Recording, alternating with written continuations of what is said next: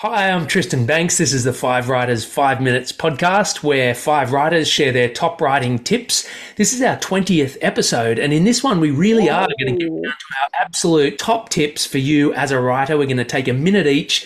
Deborah Abella, tell us, what do people need to know to write an amazing story? Well, we've all been collectively writing for a long, long time. And we did deliberately decide that this 20th episode is going to be pep talk time, stuff we've learned, right? Stuff we want to share about why we love this thing that we do so much. So first of all, for me, my top tip would be love your writing, love your characters, love your story. Like for me, I cannot go forward into a story if I'm begging for the story to be friends with me, right? I have to love it.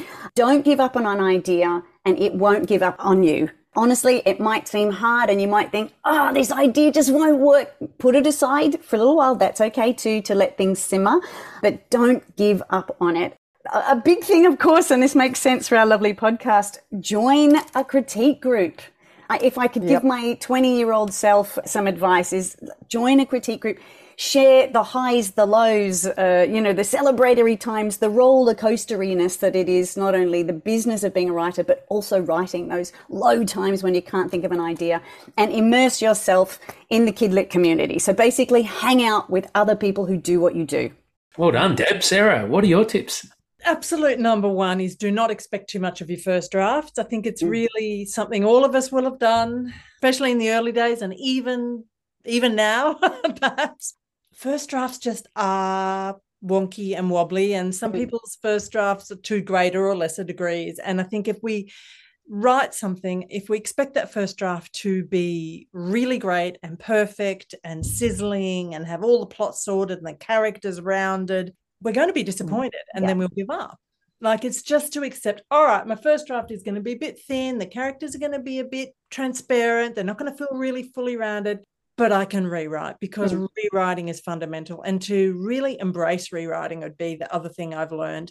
And in my rewriting, it's not just tinkering with what's there, it's writing new bits, whole new bits, fleshing things out, adding lots more setting, adding lots more description, lots more emotion, and experimenting, just playing around like, I'm just going to try this and see what happens. Or I'm going to try that. And sure, if you don't use it, maybe that's half an hour you've wasted, but that kind of openness to new possibilities, I think, leads often to something very interesting. Like, just don't get locked down on that first way the story is spilled on this page, and don't expect a first draft to be ready to be published, because it won't be.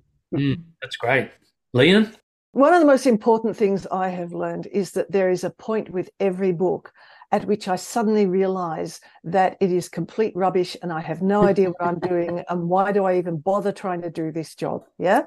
And this used to really, really upset me. But what I've learned is that this is part of my process. It happens every time. So now I try not to take it too seriously. We all have stuff like this. We all have kind of points in the process where we think it's awful. So learning not to take that too seriously, learning to recognize it and that it's going to come up again and again. That's one of the things. Another thing that I think that's really important that I've learned is that I will never stop learning. A while ago, I found an interview that I did. I sounded so confident, as if I had this whole writing thing completely figured out. And looking back, I knew nothing. I knew absolutely nothing. But this is what it's all about. It's about learning the craft. Yeah. And someone who sets out with stubbornness and determination to learn the craft is way ahead of someone who is wildly talented but doesn't think they need to learn anything. I've learned so much as well from all you guys. It's wonderful. I think my top tip is to trust your instincts. I was fluffing around writing all these sort of things which I thought I should write. And it wasn't until I really listened to what was going on inside of me and all the things that I was interested in, the things I love, the things I love to read, and just really let go. Only then was I able to really enjoy the writing process and write something that I think is worth having published. So that is definitely my top tip. And I think it summarizes a lot, what I find important about the writing process. How about you, Tristan?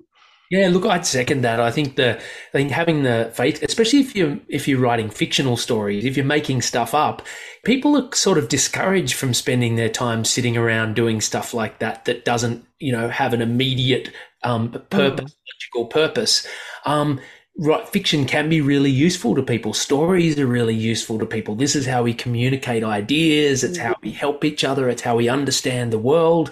And so it takes a lot, though, to set aside a little bit of time each day, even if it's just 5 minutes or 10 minutes or half an hour or 1 hour or whatever you can do, to just let your mind wander and find stuff out, and having faith and trust, like Zanny's saying, having faith that this is a worthwhile use of your time. I think the whole world more and more is going to this thing that's very logical and very much about productivity. And I think if you're a kid and you're mucking around with ideas, more and more as you go through your schooling, you're told, okay, don't be faffing around with ideas, get into the sensible stuff and the logical stuff and the science and the maths and things. But I do think that setting aside some time for creativity and play every day can actually feed all those other areas and make you much better at thinking about science and thinking about maths and thinking about, everything you need to do in your life. That was a lot of tips and we've only been 6 minutes or something, which is a record